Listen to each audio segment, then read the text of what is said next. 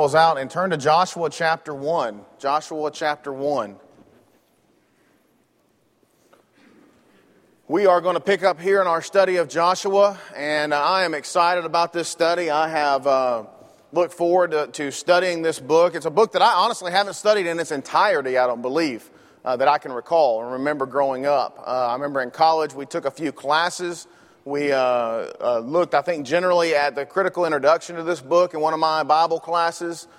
So you're analyzing it more than you are really studying it. And there is a distinctive difference if you've ever taken a critical class, looking at the authorship or the history, the time of the writer, who the author is, those kind of critical things. You don't really get into the meat of the book necessarily, besides maybe a general overview. And so I've really been excited about looking at this book of Joshua because if you think about it, as we're kids and growing up, this is one of the books that we kind of look to as one of these heroes of faith, if you remember, right? Joshua is seen as one of these Bible characters that little children look to, and especially as you think of the walls of Jericho coming tumbling down. You know, it's one of those characters that we see and we think of as being one of these wonderful Bible characters, and he is, in fact. But I think this book has a lot more to offer us as Christians as we look at it, and I really want to look at it in a textual way. And some way, we're not going to be able to go verse by verse, but in this first lesson, actually, I'm going to attempt to go verse by verse just because of the nature of chapter 1. As we go further, it's probably going to be more topical, some storylines, so to speak.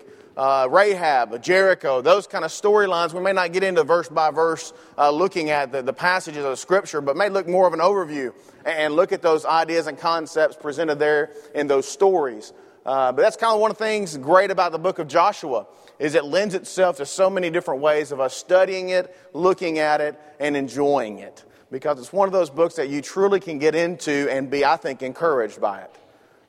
It is a book about battles and fighting, and so that appeals to a lot of us guys who like that kind of grit. I can remember Memorial Days and Veterans Day holidays, those kind of days when we would spend it at home with my dad, and my dad would always like those war movies. And so I would get stuck enjoying some of the Dirty Dozen type movies. And, of course, those of you who've seen Dirty Dozen, it's one of the greatest, I think, comedies and one of the good movies that they've got out there in the history. And, of course, then some more of the raw and gritty battle movies, just going into historical look of things. I remember looking at some Civil War documentary type videos, and it really opened my eyes as to history as I was growing up. And Joshua's got some of those fun things too. And so Joshua's a great book. What I want to do to look at this lesson too, jumping on the tail end of our introductory lesson, really want to dive into looking at Joshua having the courage to replace a legend. To replace a legend. Those of us who are, I'm relatively new to football. I'm more of a basketball fan than I was a football fan until I moved to Alabama. The story is told about a man, of course, who came to Alabama. He had a winning percentage of better than 900 as a college football player. He became a head coach at his alma mater. He replaced the legend for whom he played. He took over the program that still was near the top, but it had many cracks within it. His team won more than 2/3 of their games, but not the success that the locals had really expected. He switched offenses. He went away from the wishbone offense and that had helped to restore to grandeur the glory of the program that he assumed control of. He made many changes, not all popular to the program. He was aloof at times. Some even argue that he may be arrogant, and he displayed at sometimes no great desire to endear himself to an entire state of fans who live and die with the university team. As I say that to you, of course, there's probably several names that come to mind to you. We've got more probably modern ones that may apply, but the one that I'm talking about is Ray Perkins. And for those of you who are Alabama fans, know Ray Perkins was a man who knows what it means to walk in the steps of a legend. He replaced Bear Bryant at Alabama. Ray Perkins was, one of only a handful of coaches who walked in the heavy shoes and followed a legend in college football citadels. In 1983, Ray Perkins began a 4-year deployment, or odyssey, so to speak, at Alabama, and replaced the most hallowed coach of them all, Paul Bear Bryant. Perkins said, I never claimed to replace Coach Bryant. It just was a great honor to follow him. He returned to Alabama as a hero. He had been an All-American receiver, catching passes from 3 different All-American quarterbacks. Joe Namath in 1964, Steve Sloan in 1965, and Kenny Stabler in 1966. Alabama went 30-2-1. That's back when they could tie, evidently. Back in those days, during his 3 years of coaching at Alabama, winning 2 national titles. He was received very, very well, one writer said. He was a great player at Alabama, and nobody ever played harder than Ray Perkins. And Perkins even had some coaching experience at Mississippi State and in the NFL with the New England Patriots. He, in 1979, had become head coach of the New York Giants, who in 1981 won their first playoff game in 18 years. Perkins was the first of Bryant-coached players to become an NFL coach. In his 4 years at Bama, Perkins' teams went 32-15-1. They won 3 bowl games. They went 2-2 against arch-rival Auburn, and they failed to win the Southeastern Conference title and went 5-6 in 1984. Bama's first losing season since 1957, the year before Bryant was hired. Obviously, the fans at Alabama, much like today, were accustomed to winning. The fans expected to win. They expected the coach to come in and to carry on those things that the legend Bear Bryant, had brought to the school. Ray Perkins found a hard, daunting task ahead of him, and in fact, after 3 years, he decided it was enough, and he left and bolted and went to the Tampa Bay Buccaneers for a head-time NFL coaching job. Following a legend is not easy in any respect of the form of the word. You think of some of our political figures. There are some in this world who are held on such a pedestal that it's almost hard to live up to expectations sometimes. And as you think about Joshua in replacing the legend, you think about the legend, and it's hard to miss the legend that was Moses. Moses, of course, was the man, the leader of Israel for years upon years. He was the one whose call began at a burning bush there, as the Lord miraculously spoke to him there under the burning bush and told him to go into Egypt and to get his people and set them free and lead them to the promised land of which he had given them.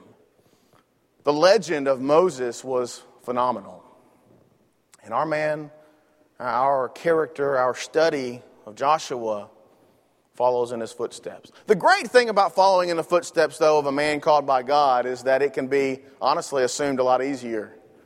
Ray Perkins may have had an uphill battle replacing Bear Bryant. I think, honestly, of course, we all know in this state, and I chose Alabama as a specific analogy because we're so endeared to our hearts here in this state. It's tough, and in fact, even today, the standards of coaches today are still compared. Nick Saban will be compared to Bear Bryant until the day he retires, and probably even thereafter his legacy will be, because he's set up there as that pedestal of coaches. Coaches at Auburn, its arch rival, are compared to Bear Bryant. I have listened to news shows after news shows this week. Being an Auburn fan, of course, I am excited and pumped. I was cheering hard for Michigan State last night that they would win that game to give us a chance to go to the national championship. But in listening to all the sports shows, you hear the analysis, you hear those commentators, you hear them talking about comparing the coaches to the legend of all legends. Imagine how Joshua may have felt, thinking, one day I'm going to replace this man. If you think back, and last week we talked about it, back in Numbers, Moses actually made that decision to establish and set apart Joshua as being his heir apparent to the leadership and to the ones who would lead Israel into the promised land. And as you see the death of Moses in Deuteronomy chapter 34, what you see is the ominous ascension, so to speak, of leadership that Joshua had as Moses there lay dying. And then Joshua took up that scepter of leadership to lead Israel on into the promised land of which that they had known. And I think it's so wonderful to look at those passages. Look with me first, Joshua chapter 1, verse 1 here. As you see what happens at the beginning of this book, Of course, dovetailing it with the previous book of history being Deuteronomy, you see how they go together there with respect to it. But look at verse 1. It says, "Now it came about after the death of Moses, the servant of the Lord, that the Lord spoke to Joshua the son of Nun, Moses' servant, saying." Joshua chapter 1, the book itself begins with the passage of the changing of the guard of the leadership of Israel. Now, I think what's interesting as you look in verse 1, of course, there's several allusions there made to Moses and to that legacy there. If you look, the phrasing there itself, brought about after the death of Moses, and then if you want to put in circle or underline in your Bible, the servant of God, speaks volumes about who Moses was. And in fact, that phrase is used really only to the patriarchal leaders of the Old Testament, if you look. Some of the prophets called men of God. But the servant of God is a phrase that is commonly used for those men who are closest to God. Those men who were specifically appointed or picked or chosen by God. Men like Abraham, who was a servant of God. Here Moses, of course, denoted as being a servant of God. It reminds me really of the New Testament deacons, because that's really what diakonos, the Greek word for deacons, means is servant. It means servant. It means one specially called, one set apart for a duty or a task. And here we see the passage of Scripture in Joshua talking about this legend named Moses. Talks about how Moses was specifically called, set apart, serving God. And that speaks volumes about who Moses was. Now, if you look back, of course, Moses and his legacy is tarnished by the fact he was not able to lead his people, the people of Israel, his nation, into the promised land. We know the reason is because of disobedience. And I think that should speak volumes to our leaders even today. It's possible to be a good leader but still mess up. And when you mess up, you're going to pay the consequence for messing up. So keep that in mind with respect to it. Just because Moses faltered, because Moses hit that rock when he shouldn't have hit the rock, he should have only spoken to the rock as the Lord commanded, that marred his life from there on out. And of course we see in Deuteronomy chapter 34, if you want to flip back a couple pages or maybe one page in your Bible, depending if you got some study stuff at the beginning, you're going to see the demise, so to speak, of Moses. And what I thought was interesting as I reviewed this, Moses really wasn't at an age or at a time of health in his life to die. And in fact, he just died because it was appointed that he would die before the people entered the promised land. Look with me, Deuteronomy chapter 34. Moses went up from the plains of Moab to Mount Nebo to the top of the Pisgah, which is opposite of Jericho. And the Lord showed him all the land, Gilead as far as Dan, and all Naphtali, and the land of Ephraim, and Manasseh, and all the land of Judah as far as the western sea. Now, of course, here's an allusion to the ultimate appointment of those lands that Moses would look out and see from Mount Nebo. He would see as far as the eye could see that land which was promised by God to the people of Israel, and those nations and those tribes of Israel would ultimately inherit those lands. And so it says there in verse 3, and the Negev and the plain and the valley of Jericho, the city of the palm trees as far as Zoar. And the Lord said to him, "This is the land which I swore to Abraham, Isaac, and Jacob, saying, I will give it to your descendants. I have let you see it with your eyes, but you shall not go over there." So Moses, the servant of the Lord, again, look at the phrasing, the servant of the Lord, died there in the land of Moab, according to the word of the Lord. And he buried him in the valley in the land of Moab, opposite Beth Peor. But no man has known his burial place to this day. Although Moses, and I like this, verse 7, very interesting to look at this verse. And I don't want to totally dissect it too much. We don't have the time to get into a big debate, but I find it interesting to look at verse 7. It says, "Although Moses was 120 years old when he died, his eye was not dim, nor his vigor abated." Wow. Wayne, he was still in the prime of life. He was still in the prime of life, wasn't he? Unlike, I can't imagine being 120 years old and my eyes not being dim and still having the vigor that I would have had as a youth. I'm 35, and I sometimes wake up and wonder if I got any vigor left. 120. Moses was still there, prime of his life, ready to lead, ready to do what he could, but he did no more. Why? The Lord said. It said, he died Verse 5, according to the word of the Lord. You know, it's kind of cool to leave out on a high note. I really respect sports players who reached almost the pinnacle of their career. They go out on top, they say, so to speak. And they win a World Series, or they win a national championship, or they do this award, or they have this award, or they had just a great statistical year. And they decide, you know what, it's not going to get any better than this. I'm done. I'm out. Now, they do that on their own volition, usually, their own choosing. In this case, Moses, at the pinnacle of his career, the pinnacle of his life, so to speak, was there on Mount Nebo when he looked out among the plains and among the valleys there of the promised land, looking and seeing all those things that God said, this is yours. I have promised Abraham, I promised Isaac, I promised Jacob. And guess what? It's yours for the taking now. But you're not going. You're not going. The legacy of the legend of Moses ended on Mount Nebo. Now, technically, his legacy lives on today. That's what we learn from, that's what we see. But the legend that Joshua replaced died on Mount Nebo according to the word of the Lord, at the point whenever he was able to see the fulfillment of those things which God had promised, that God had told him, that God had sworn would occur one day. Moses was able to see those things occur. I think it's wonderful, and it speaks volumes about the leadership of Moses as you look at this passage of Scripture. As you think about the things that Moses was able to accomplish there for the children of Israel. And then you see the ultimate impact of what this legend was to these people.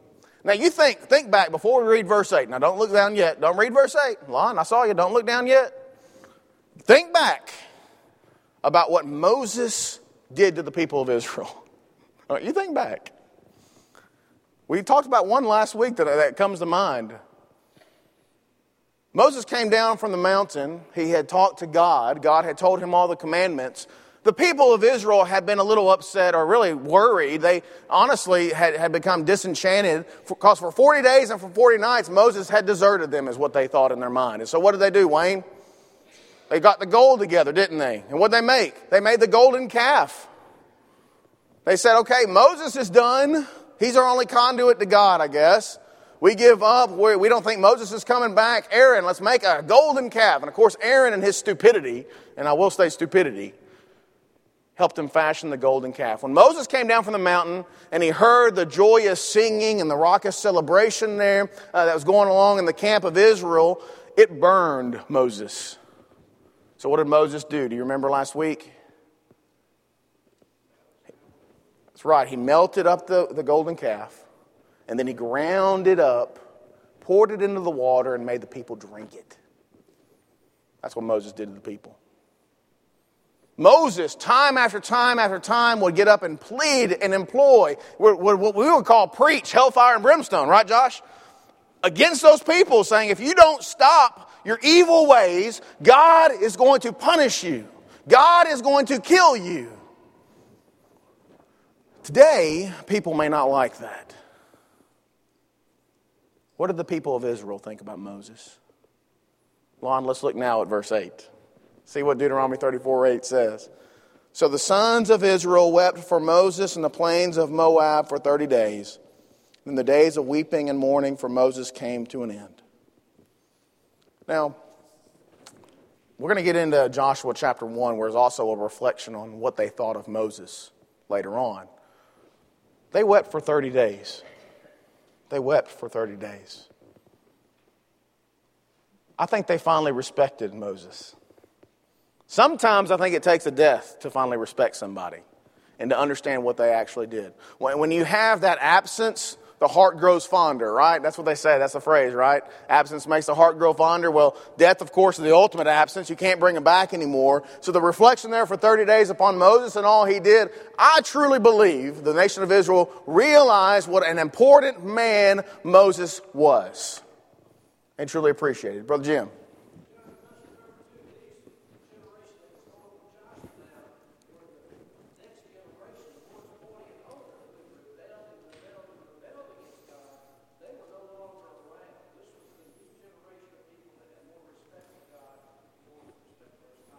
Good point. Very excellent point. And I think you're right, Jim. For those of you who weren't able to hear Brother Henry, Jim said, you got to keep in mind, too, there was a changing, so to speak, of generations here. And there was. You're correct on that. Moses, of course, had dealt with these murmuring and grumbling and griping and complaining people for 40 years of their wandering, right? But the people here approaching the promised land were a new generation. In fact, everyone besides Joshua and Caleb and their households had passed and perished. So those are the only ones carrying on. There was more of probably an endearing respect for what Moses had done for the people. I would hope they had learned their lesson. And I think as you get into Joshua, I think the nation of Israel had learned their lesson, really, truly. Because you look at the success they had, their success was only brought about, we'll see, because of obedience. And so the only way to keep obedience is to keep that respect for God and to do the things God wanted. The old guard, the old generation had a problem with that. Time and time again, you see the nation of Israel turning their back on God, not doing the things that God would want, not following Moses' leadership there among the people. The new guard, perhaps, I think, had a change in mind, maybe a change in heart even, to look closer at who the man Moses was and to have a more full understanding about who God was. And I think that's what you see here with respect to Moses, his legacy, his leadership here. Of course, verse 9 in chapter 34 goes on to say, Joshua the son of Nun was filled with the spirit of wisdom, for Moses had laid his hands on him, and the sons of Israel listened to him and did as the Lord had commanded Moses. Verse 10, I've got it underlined in my Bible. I don't know if you want to join me with that or not, but verse 10 of chapter 34 is the kind of goal that I want in my life. I hope it is for you as a Christian as well. Verse 10, since that time no prophet has risen in Israel like Moses, whom the Lord knew face to face. I'd like for that to be said about me. Now, obviously, I'm not sure it will ever be, because obviously it says no prophet will ever be that way. I'm not a prophet either, so it really technically doesn't apply strictly to me.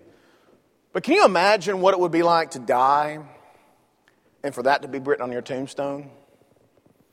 No man's like this, no woman is like this, has ever been, ever will be, who has known the Lord face to face. Now, you talk about a legend to live up to. That's pretty rough. That's tough. That is a hard road to hoe, so to speak, in a leader's life. Josh. I think sometimes as Christians, so we kind of overlook what Jesus said about John. That among women, there's no greater has been born of women than John. But he said even the least in the kingdom of God is greater than him. Yeah. So, as Christians today, we're in a privileged position. We really understand that statement. We're in a privileged position. We're greater than Moses, the least of the kingdom of God, and these Christians. And I think part of the reason for that is because we're forgiven. Right. Because we have Christ's blood, and Moses did not. But also, I think it's because of the relationship, the closeness we have with God, that Moses didn't fully comprehend in his day. He didn't. And that's the thing. Great comment, Josh. And of course, those who didn't hear it, Josh reminded us in the New Testament, of course, talking about John the Baptist, Jesus himself said that there's no greater among those born of women, except the one of the kingdom is always greater.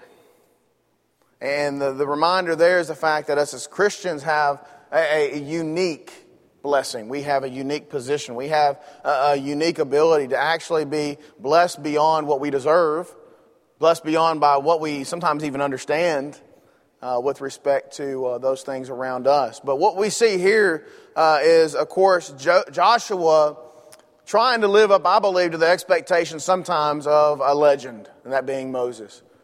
Now, what's interesting and what's good to look at as you go forward and you look at the passages in Joshua, you see a couple of different points, and I'm not sure we'll get to them all today, but real quickly here, Joshua chapter 1, verses 2 through 9, here, the first part of Joshua chapter 1, the Lord actually commissions himself Joshua to assume that leadership. Now, of course, we just read in Deuteronomy 34 that, of course, Joshua, the son of Nun, was filled with the spirit of wisdom. Moses laid his hands on him. He gave him that authority, and he passed it down to him. He had been chosen in the forefront. You read back in Numbers, Joshua had been chosen by Moses to be his successor. Well, you see it come to fruition as you look in Joshua chapter 1. The Lord himself said in verse 1, he talks to Joshua, the son of Nun, and he says, verses 2 through 9, look real quickly with me. Moses, my servant, is dead. Now therefore arise, cross this Jordan, you and all the people, to the land which I'm giving to them, to the sons of Israel.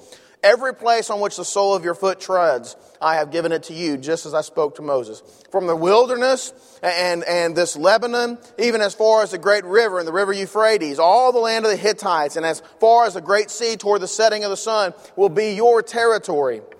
No man will be able to stand before you all the days of your life. Just as I have been with Moses, I will be with you. I will not fail you or forsake you. Be strong and courageous, for you shall give this people possession of the land which I swore to their fathers to give to them. Only be strong and very courageous. Be careful to do all according to all the law which Moses my servant commanded you. Do not turn it to the right or to the left, so that you may have success wherever you go. This book of the law shall not depart from your mouth, but you shall meditate on it day and night, so that you may be careful to do all that is according to what has been written in it. For then you will make your way prosperous, and you will have success. Have I not commanded you? Be strong and courageous. Do not tremble or be dismayed, for the Lord your God is with you wherever you go. Now talk about a commission to a man. I don't know about you, and of course I've had different leadership functions in my life before. I kind of think back to maybe even leaders of the church, so to speak, and elders. I think parallel in my mind is almost Acts chapter 28 or so, when Paul is talking there to the elders of Ephesus, and he's really digging down in there, talking to them very distinctly and encouraging them, trying to build them up and let them know to be encouraged as leaders of his church, of the Lord's church, that is. Here Joshua, assuming that role of leadership from Moses, taking over from what I would say would be a legend of faith. Joshua is told specifically by God what his job is, what the purpose is going to be, and how they need to accomplish those things. Now, if I had to take over for a legend of faith, I can think no better way than to take over it at the direct commandment of God. Can you? Some people assume leadership just because of the situation, right? You think back and there's some battles in the Old Testament that deal with and talk about that the people are beat down. All of a sudden someone has to kind of rise up and be a leader. You see that in history as well, when a commanding officer is killed. And obviously there's someone who's got to kind of assume that control and assume that authority, assume that leadership of that regiment, so to speak, in battle. In this case, it was not assumed because of circumstance. It was not assumed because no one else would do it. The leadership that Joshua assumed was done because the Lord commissioned Joshua to stand up and to lead. And I love, as you look at these verses, you see several different things, and I want to look at them real quickly, dealing with the Lord's commission here. The purpose, you see, of the commission is stated in verse 2. And the purpose is very clearly there, that we are to assume the leadership, Joshua, so that you can take these people and assume the land, conquer the land, take the land that has been given to you by God, there in verse 2. The land which I'm giving to them, it has been a common theme and a common thread. You look back in the Old Testament, Genesis chapter 12, verse 1. We spoke about that last week. When God specifically started this commandment or started this blessing or this inheritance with Abraham. And he told Abraham, get up and leave. I'm going to take you to a land of which is going to be yours and your descendants. And so that common thread started in Genesis chapter 12, started weaving its way throughout all the Pentateuch as you go through those different books of the Bible, and Exodus and Leviticus, Numbers, Deuteronomy. You can read this common thread of God fulfilling this promise to Abraham. And later on it's called a promise to Abraham, Isaac, and Jacob, and all of Israel. That promise and that blessing of bringing about this land to them was to be fulfilled. The purpose of Joshua assuming and commanding and leading Israel was to make sure that this land was brought into their possession. And ultimately, if you want to think in the broader scope of things, his leadership was really to ensure that God's promise was fulfilled. God needed Joshua. So God commissioned Joshua to make sure that his promise was fulfilled to his people according to his purpose. You also see the commission that we see here deals with of the possession and the physical boundaries. I don't want to get tied up into all this, and you can kind of compare this with other passages. There's a passage in Deuteronomy chapter 11, verses 22 through 25, if you want to look there, looking at the boundaries or the borders of this possession of the land. And of course, it gives you a broad idea there, of course, from the Mediterranean to the Jordan River, to the River Euphrates even on. As you think, and look in here, and we're going to use some maps later on as we start talking about some of these battles, so you'll see a bigger picture. You can probably flip to the back of your Bibles and see some maps if you really want to see the idea of the land that's going to be conquered by Joshua. But it's a tremendous amount of land, all the way from going south almost to Egypt, all the way north, going toward the land of what we now call Turkey. As you go through there, is a land of promise that God was going to give to the people. And here you see that the possession and the physical boundaries here speak volumes about what God had given them and had blessed them with. You also see the Lord's commission deals with a promise made to both Joshua and to the nation of Israel. And I love this promise in verses 5 and verses 9 here. It says, "No man will be able to stand before you all the days of your life, just as I have been with Moses." Again, a great allusion to what all God had done for the nation of Israel previously. "Just as I've done with Moses, just as I've been with him, I will be with you. I will not fail you or forsake you." And imagine God telling us that. He does, by the way. Romans chapter 8. If God be for us, who can be against us? Right?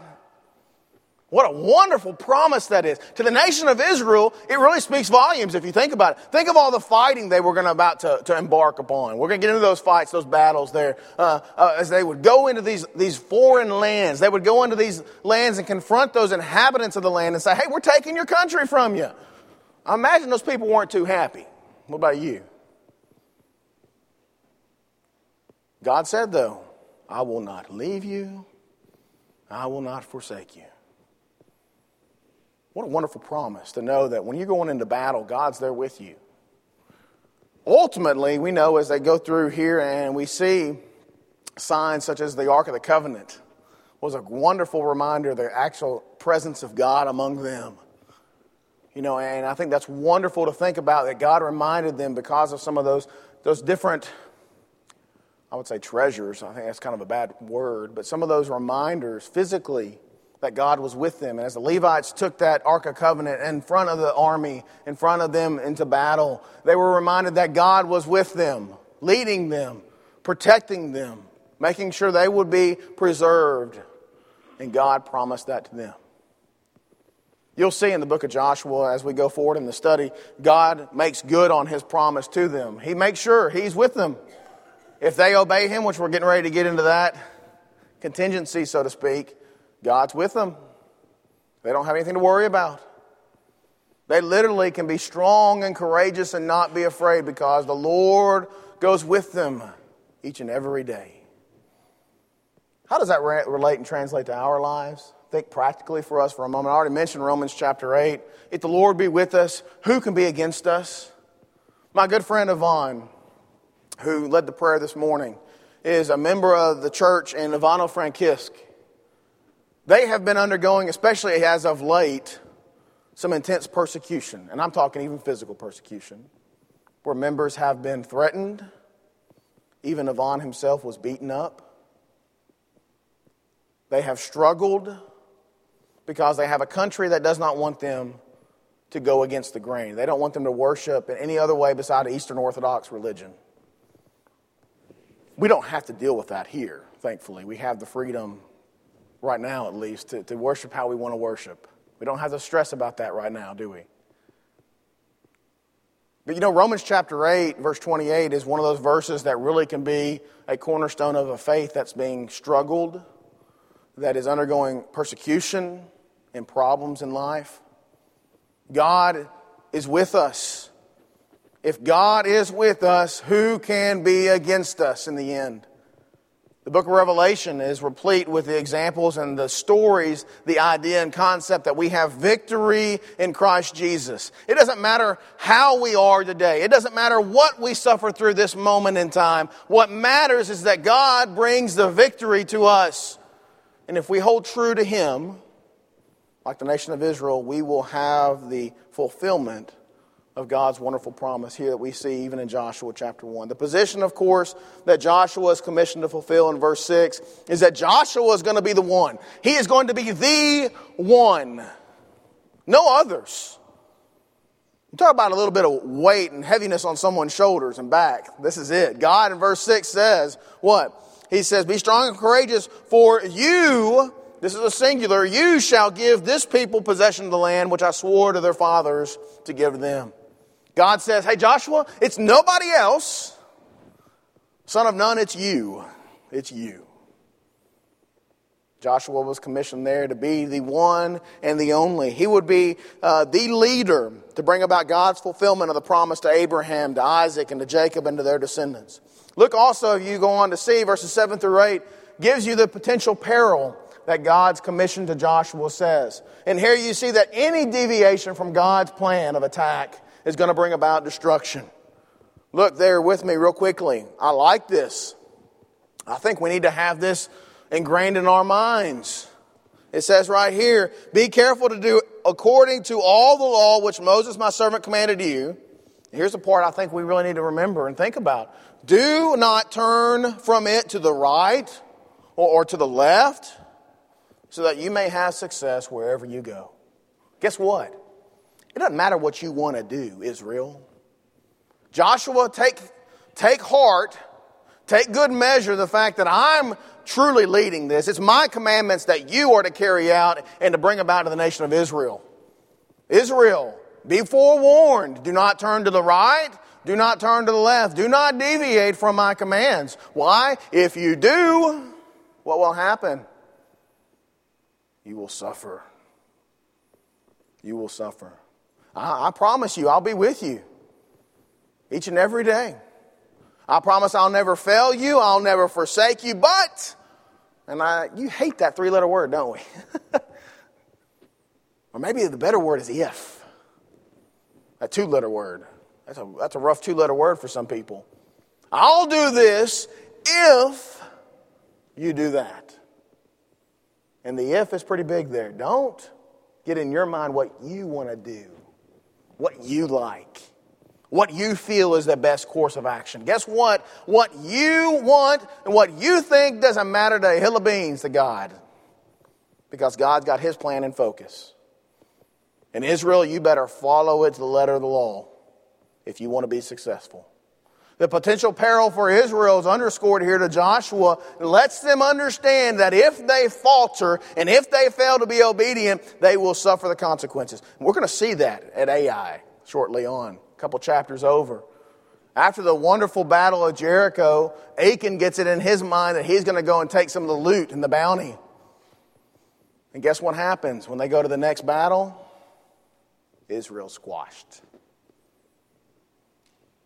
They're not successful. And the whole reason is they fail to heed God's commandments and do exactly what He wants.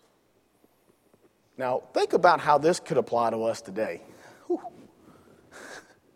I think back to the restoration plea, Wayne. Where I know we've talked about the restoration movement some in our classes before. And you think about the plea that we have, and since the restoration movement came to America, so to speak, and it went to other parts of the world. I got, as I said, my Ukrainian friends here, and it permeated through Europe and Asia and those places as well. It's the same plea we argue today. What? Speak where the Bible speaks. Be silent where the Bible is silent. Why? Because we don't want to go to the left. We don't want to go to the right. We want to do the commandments of God. How wonderful is that of a lesson for us today? God promises He'll be with us, but there's a contingency. As a lawyer, those contingency clauses will get you if you don't look at them closely. If you do this, the contract's void. How does that speak to us today? Brothers and sisters, we got to understand that we've got a road to follow. It's not a road that we dictate. It's not a commandment that we say we like this one, we don't like this one, so hey, we're going to do this one but not that one. That doesn't work with God. It doesn't work with God. You got to do them all. You got to follow God's path, not your path.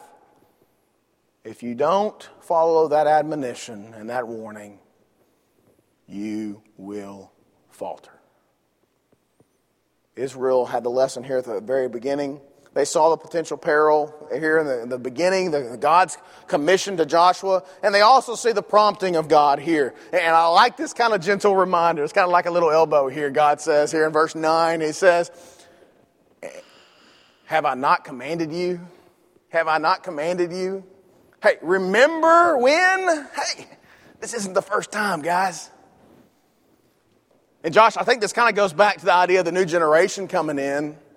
You know, if you look back in Deuteronomy chapter 31, verse 6 through 8, Moses first told the people there, be strong and courageous. Do not be afraid. The Lord goes with you each and every day. Back in Deuteronomy. And here in Joshua, he says it again. And that's what he says in verse 9. Hey, nudge, nudge, Israel. Nudge, nudge, Joshua. Remind them. I've told them this before. Remind them of where they came from and what they've done before, so they don't make the same mistakes again. I get tired of reminding my children what they need to do. So much sometimes that I lose my cool and I say, Monica, you better handle this. I'm about to lose it. You know, you got a 4-year-old, it happens, right? It happens. I think as a parent, you got to choose your battles. You got to think of those things.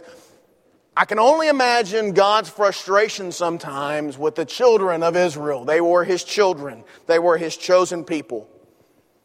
But here in verse 9, He gives them a gentle reminder, like I have to sometimes with Marley. Say, remember what Daddy told you before? Israel here says, hey, Israel, remember, I told you this commandment before. Let's get it right this time. Appreciate y'all's kind attention here. We're going to pick up next week talking about Joshua's commandment.